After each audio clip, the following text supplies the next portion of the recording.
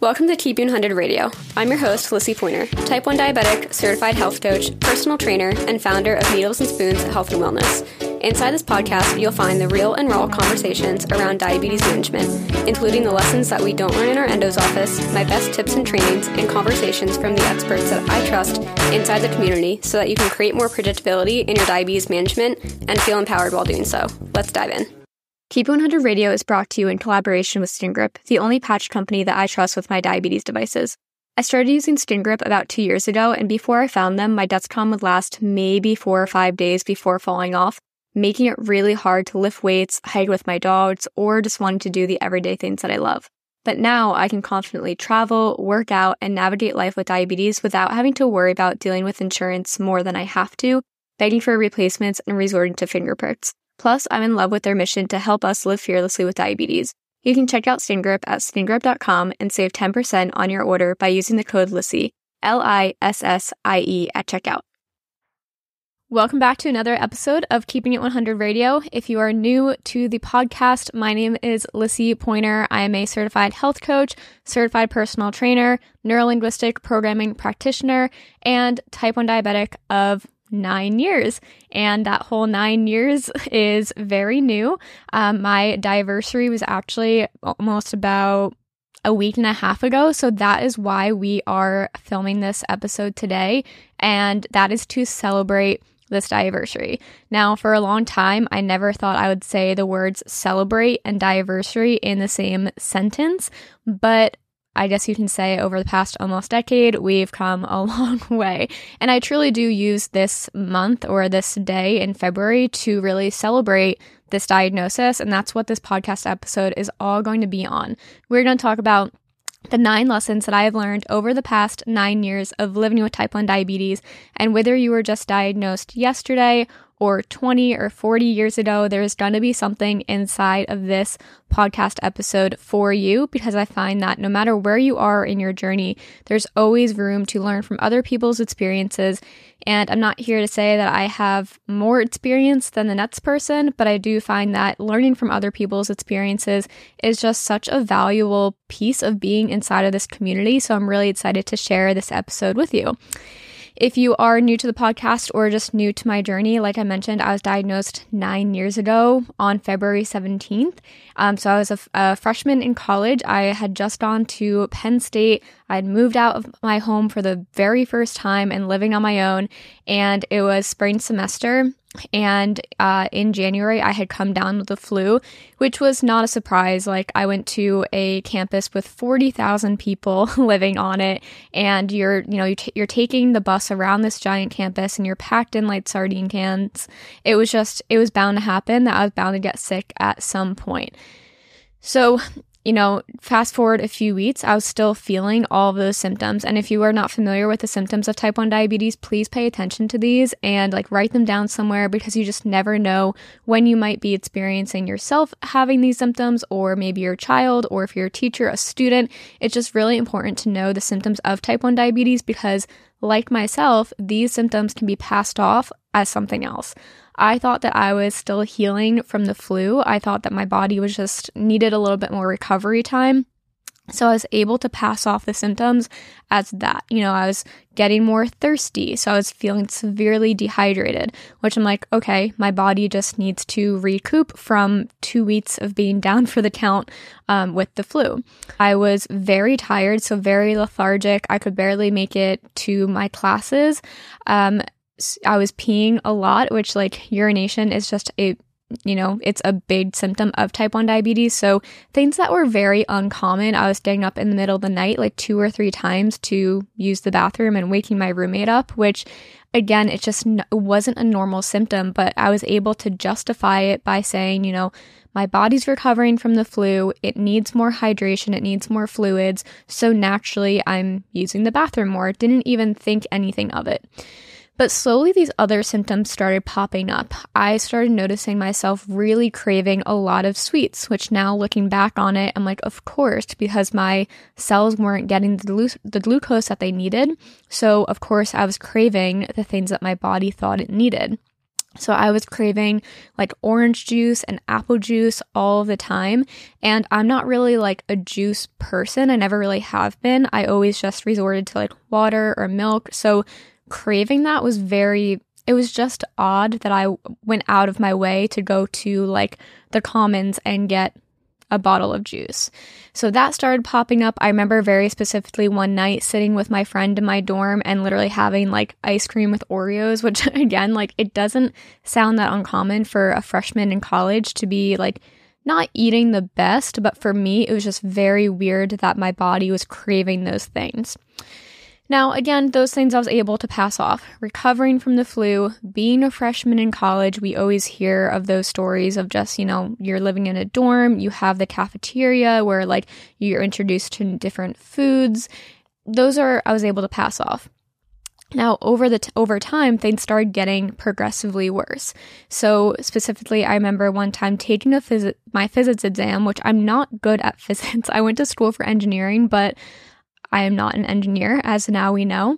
But I remember sitting in my Physics 211 exam, and as much as I studied for that exam, and I remember we even got an extra extension to study for that exam because the day of the first exam it had snowed, and Penn State never cancels classes, but that specific day it canceled. So we had an extra week to study for this exam. You would never know it because I was looking at that exam and I could visibly see it, but my mind was not connecting to it. My mind was not there. I was just very like cloudy headed. So that was another huge thing that was just very out of the norm for me. And the final one that really was just the icing on the cake, and I know I've mentioned it on the podcast before, but I had looked, first of all, Penn State, very, very small dorm rooms. So you have a roommate and you're not far away from each other, maybe 2 to 4 feet. So I remember waking up one day and looking over at my roommate, and her face was just completely blurry. I could not see her. And now I do need glasses for distance. I drive with glasses. I needed glasses for class. But seeing my roommate, 2 to 4 feet away shouldn't have been difficult for me. And that was kind of that big red flag where I was like, something's wrong. And that's kind of what worried me to see a doctor because of all things, I was like, if this is affecting my vision, I need to get it checked out. So that day I was doing a lot of research and, it's around Valentine's Day. So it was just, one of those weeks where you're celebrating with your friends, you're going out, but I was researching and everything that kept popping up was type 1 diabetes. And so I called my parents and told them that like, this is what I'm suspecting and this is what's coming up. There's no way, like it doesn't run in our family. You've always been active. You're not a child, because type 1 diabetes has the word juvenile linked to it. They didn't think that there was any way that I could be type 1 diabetic. But I wanted to take the precautions anyway, so I called the overnight nurse at Penn State, and if you know schools like Penn State where there's, again, 40,000 people on campus, you need to make an appointment to be seen by a doctor. Now, the overnight nurse, she heard my symptoms and she said, don't even make an appointment, get here at 8 a.m. and you will be seen. Now, that was red flag number 2 or 3, because for them to be saying, come in without an appointment and you will be seen by a doctor, that was very alarming. So, of course, I did that. I went the very next day on February 17th. I was seen by a physician assistant. She heard my symptoms, and I'm very, very lucky that she immediately, drew the conclusion to type 1 diabetes because she took my blood, I peed in her cup, and about 20 minutes later, the nurse was peeking her head in saying positive for ketones. I didn't know what that meant at the time, but she basically was able to draw the conclusion right then and there that I was type 1 diabetic. It really didn't hit me right away. It took until about the next day when I was finally seen by an endocrinologist. And of course, at that time, I had already talked to my whole family. I'm Googling, I'm getting opinions from other people, and I'm bringing all these conclusions to her of like, well, what if I cut wheat out of my diet? I just don't eat carbs. Like, what if I exercise more? Like, can I reverse this? And she just sat and she just looked me in the eye and said, unfortunately, that's not how this works. You're going to be living with this for the rest of your life. And I think that's when it really, really hit of like the word chronic. That's when it really hit. And I just remember, like, because I went in with so much faith that maybe she was wrong, or maybe I could spark something that she wasn't thinking of yet. And that was the first time I really got to, like, cry about being diagnosed with something, because I had just gone 19 years with being labeled as healthy and never having to restrict what I ate. So I think just thinking of this, it kind of just hit in that moment. That day, I was introduced to insulin, and we all know how the rest of the story goes. Now, fast forward 4 years, I was also diagnosed that same week, ironically, on February 14th of 2017. So again, fast forward 4 years, that's when I was diagnosed with Crohn's disease as well. I had moved away to Miami after graduation for a job that I had gotten, and, symptoms come, and I was diagnosed with Crohn's as well. So this whole week of like February 14th to February 17th, every year is, I don't want to say it's heavy, because again, it's something that I do celebrate because it's an opportunity that I've gotten to take to learn more about my body. But it's always one of those really reflective weeks, because who would have thought that in the same week, 4 years apart, I'd be diagnosed with 2 different autoimmune diseases. So in this episode, I really want to go through, over the past 9 years since that initial diagnosis, what are some things that I've learned and be able to take away and bring into my diagnosis, so now that it is something that I celebrate and something that I'm able to live with instead of just be complacent with. So we're going to start with number 1, and that is lesson number 1, that your body is your own. So when I was first diagnosed, the thing that really, I think, weighed heaviest on me was that my body no longer felt like ownership of myself. It felt like I was just, being told what to do by my doctors. And again, I say this over and over again, but I was a gymnast for 10 years. So the word control was something that I was very familiar with, because that's the entire sport, is to have control over your body. You want to have perfect form and get through the skills perfectly. So being introduced to something where control is very relative, and control was pretty much introduced as something as, if you live by the same routine, you take the same insulin doses every day, and you do everything that your doctor says step by step, then you can have control. I felt like in that moment that my body wasn't mine. It was now something that I had to share along with my doctors, and I had to share along with a diagnosis that I didn't ask for. So I think just in general, when you're diagnosed with any form of autoimmune disease, or maybe it's a mental illness or anything related to that, you feel a loss of your own body and a loss of that control. And I felt it. I felt like I had no control over my blood sugars. I had no control over the things that I had to do to keep my body alive. I had to take the insulin. I had to check my blood sugars. You have no choice over those things. So it was all things that I felt very little control over. And, to their credit, our doctors have to do it this way, right? They tell us what doses to take. They have to teach us to take our insulin. They have to teach us to test our blood sugars, because in a diagnosis like this, it's really the only guidance that they can give us, because it is such a big adjustment.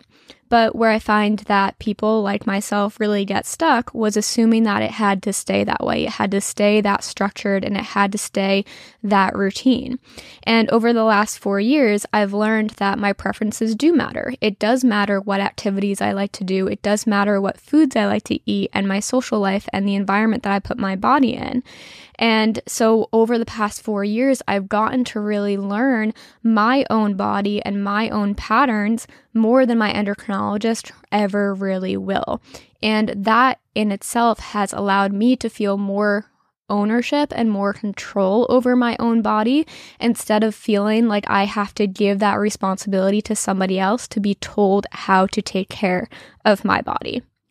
And with that being said, I've gotten to make my diabetes management my own. So I no longer follow a very specific diet that somebody else told me to do. I don't do exercises that somebody else told me to do, or manage my diabetes in a very specific way that my endocrinologist told me.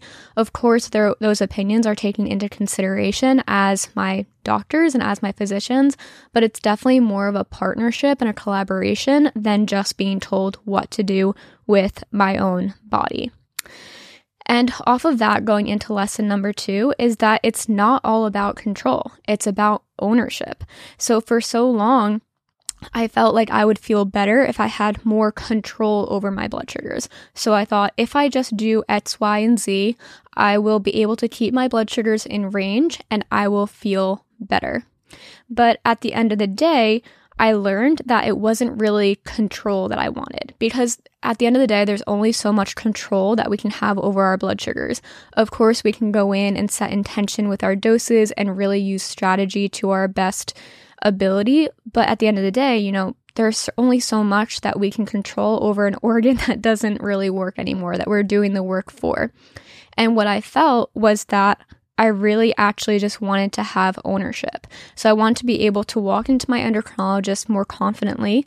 I wanted to feel more confident in my A1C and know what exactly to expect. And I want to feel more confident in general of just living with this diagnosis on that day-to-day basis. And, with that, I've learned that there's only so much that our endocrinologist can do to help us have that ownership. Yes, your endocrinologist can change your basal rate. They can adjust your carb ratios. They can adjust your correction factors and all of the insulin settings. But they are not the ones that are controlling our behaviors. They are not in charge of our habits, and they're not in charge of that emotional connection or emotional relationship that we have to the number. That is all things that we have to have ownership over. And over the years, I've learned how to not control those things, but have ownership over them, so that no matter what the blood sugar says, I know that I have the best intention by having control and having ownership over my own behaviors, emotions, and habits.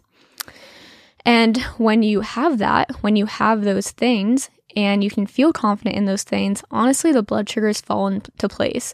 I had so many years where, yes, my blood sugars were in range, or not even my blood sugars weren't in range, my A1C was in range or was low risk, but I still felt like I had no idea what was going on a day-to-day basis. And I felt like everything that I did was very reactive in terms of the numbers. So having ownership over these things and having confidence over the behaviors, habits, and emotions, I feel like the blood sugars have followed and I can take more of a proactive approach. And that's what leads me into lesson number 3. And that is that reactive behaviors lead to reactive outcomes.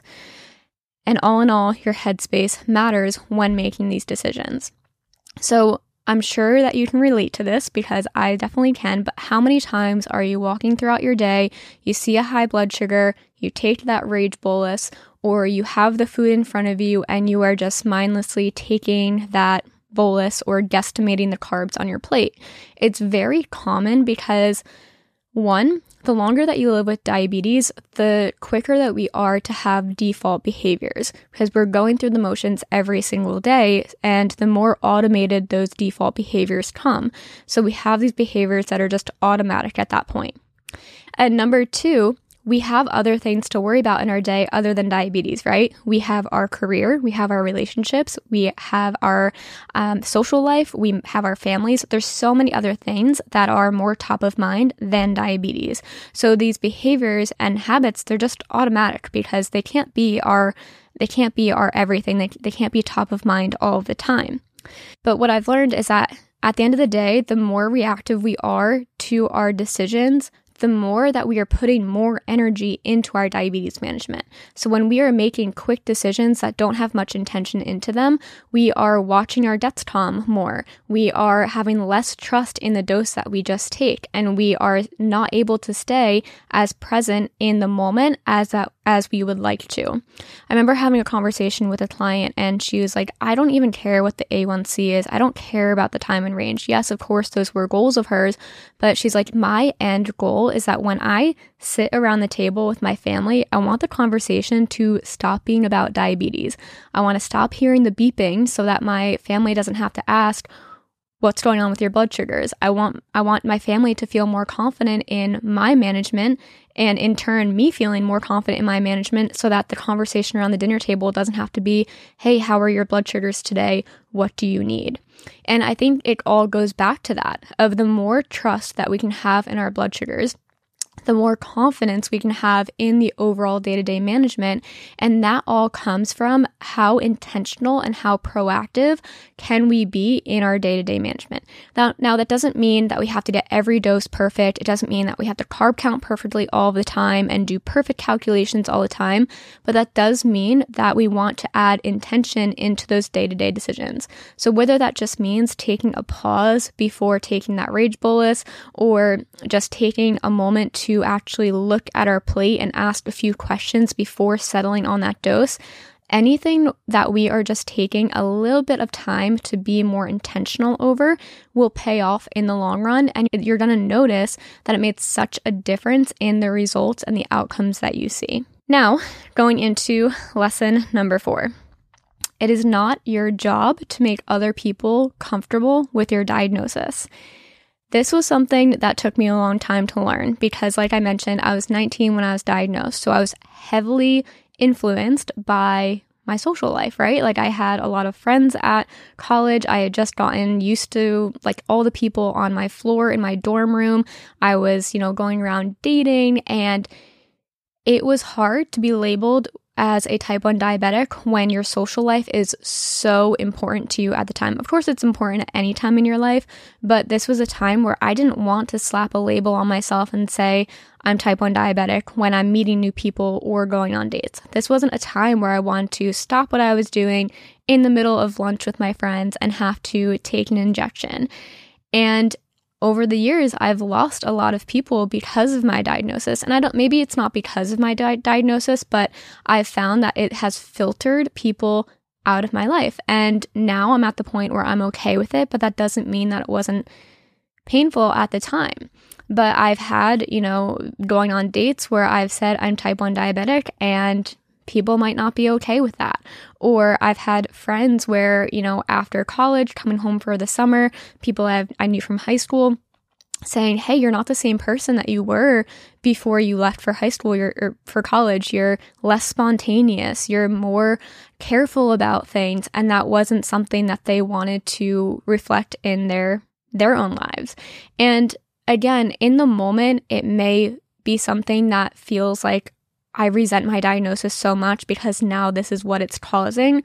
But now I think of it as, it's just a filtration system. The people who are supportive of this diagnosis, they're supportive of my life with diabetes, those are the people who are meant to be there. And at the end of the day, I feel like with or without diabetes, they're meant to be there. And diabetes, again, just acts as that little filtration, that little checkbox of, are they supportive of it? Great. And if they're not, then they weren't meant to be there in the first place. But it's not your job to make other people comfortable with your diagnosis. You did not choose this. The most that you can do is be confident in it and put that first, maybe not first, but make it a part of your life and feel confident in that. And other people who are meant to be there will follow. Now, going into number 5, this is something I also had to learn the hard way, but it's not insulin resistance if you're not giving your body what it needs. So I feel like on social media, we are always fed this information of fix your insulin resistance, increase your insulin sensitivity. And yes, there's definitely a time and a place in that, because when you're living with type 1 diabetes, you can have insulin resistance. And there are habits and behaviors that we can do to combat that, like increasing hydration, adding in fiber, adding in movement, all of those things. But also, it's important to remember that there is not just one dose that you'll have for the rest of your life. There's not just one amount of insulin that your body will always need. And I talk to a lot of people living with type 1 diabetes, and they kind of feel really like resentful of their body and like kind of judge their body a little bit because they're like, I used to be able to take this amount of insulin and it was fine, and now it's not working for me. But remember, your body is going through so many different changes from the day that you're diagnosed with or without diabetes. So remember, like, there are seasonal changes. You are going through hormonal changes. You have activity changes. During pregnancy, your insulin needs can change. There's so many different reasons as to why you may need more insulin, and it's okay to give your body that, and it's okay not to judge it for just needing a little bit more. So I think it's a balance between knowing, okay, at what point maybe is resistance kicking in, but also at what point does my body just need what it needs, and I'm okay giving it that. So just something to think about as you're reflecting on your own management. Number 6, your blood sugars will tell you when self-care is lacking. So believe it or not, your blood sugars are not just an outcome of the insulin that you take and the carbs that you eat. They're actually an outcome of how you take care of your body as a whole. So when your blood sugars are feeling more reactive and maybe you're having more fluctuations overall, or maybe a little bit more insulin resistance is kicking in, this is your sign to ask yourself how you're taking care of your stress management, how you're taking care of your mental health, how you're showing up in your relationships, your environment, all of those things. Because at the end of the day, that's what we're looking at when we're looking at a holistic approach. It's not just about increasing your insulin or eating less carbs. It's about showing up for your body, and you'll usually see the blood sugars come as a result of that. So if you're noticing more fluctuations, this is your sign to just maybe look inward a little bit and ask yourself those questions to see not only can you show up for your blood sugars more, but how can you show up for yourself more? Now, going into number 7. This one definitely took me a while to learn. Your diagnosis will bring you opportunities, but you have to let it. When I was first diagnosed with diabetes, again, 19 years old, at the very beginning of my young adulthood, I thought that everything was on hold. I thought that I would never be able to travel. I thought I would never have a partnership. I thought I would not have to be able to have a family. And I truly thought that everything would just come to a stop. But since being diagnosed, I have been out of the country 4 times. I have lived in 3 different states. I have traveled across the country for 21 days. I've hiked in 8 national parks. I've become self-employed with self-employed insurance, which is a whole nother story. But I always hear people saying like, oh, I would do XYZ if I didn't have to worry about the health insurance. This is just your sign that although it's more expensive, it's definitely doable. So don't put your dreams on hold just because you live with type 1 diabetes. But with that, I've also worked with hundreds of women living with type 1 diabetes, and all that to say, none of that would have happened if I let diabetes limit me, and if I had not let it open myself to these other opportunities. If I had said diabetes is putting my life to a halt and I had stayed true to that belief, of course it would have. I never would have traveled. I never would have found my fiance. I never would have moved away from home for a year. All these different things. So just remember that, like, I know it sounds cheesy to say like the only limit is yourself, but it kind of is. So just remember, like, diabetes doesn't have to stop you from pursuing the things that you want to do. And in another weird full circle moment, I think that the things that you want to do will always kind of catch up with you in one way or another. I don't think I've ever shared this story on the podcast. In college, I went to school for energy engineering. Junior year, my fall semester, I had actually dropped out of engineering and switched to biobehavioral health, which is essentially what I'm doing now. It's like that holistic approach to health and learning how your behaviors influence your health.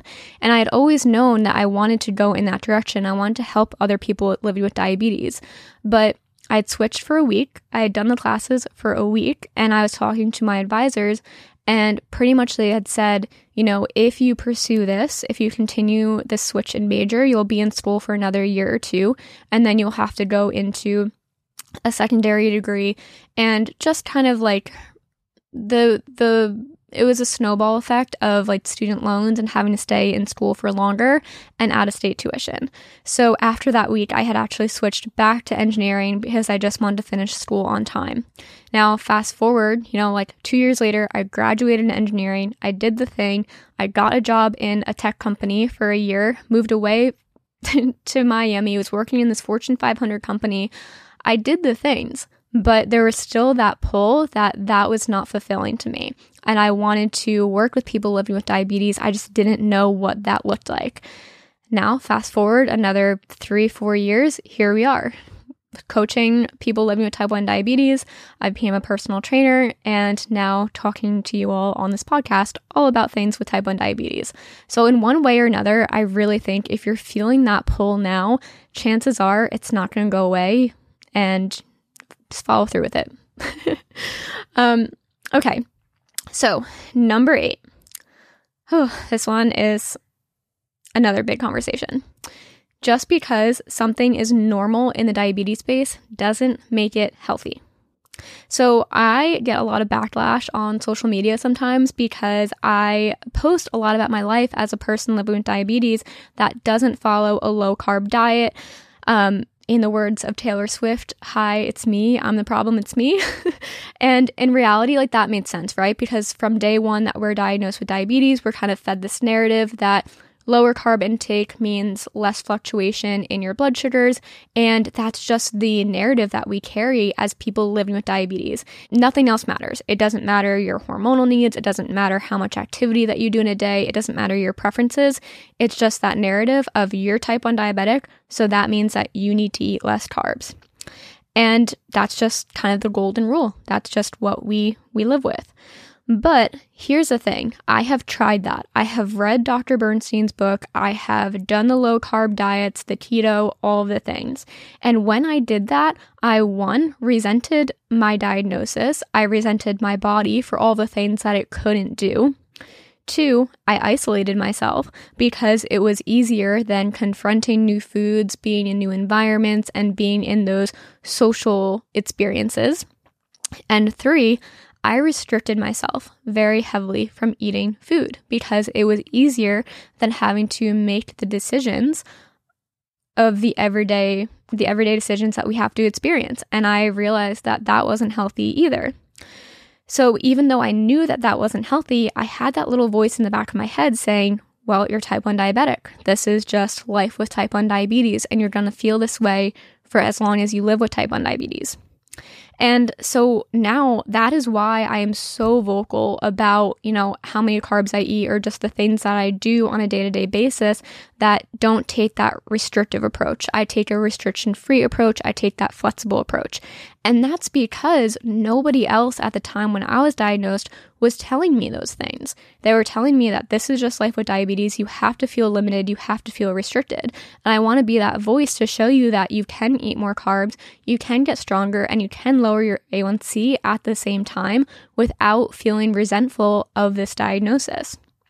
And when it comes down to it, health and wellness, it's not about the perfect A1C. Yes, you can have it, but at the end of the day, it's about finding a lifestyle, a diet, and those activities that are centered around your preferences and your priorities.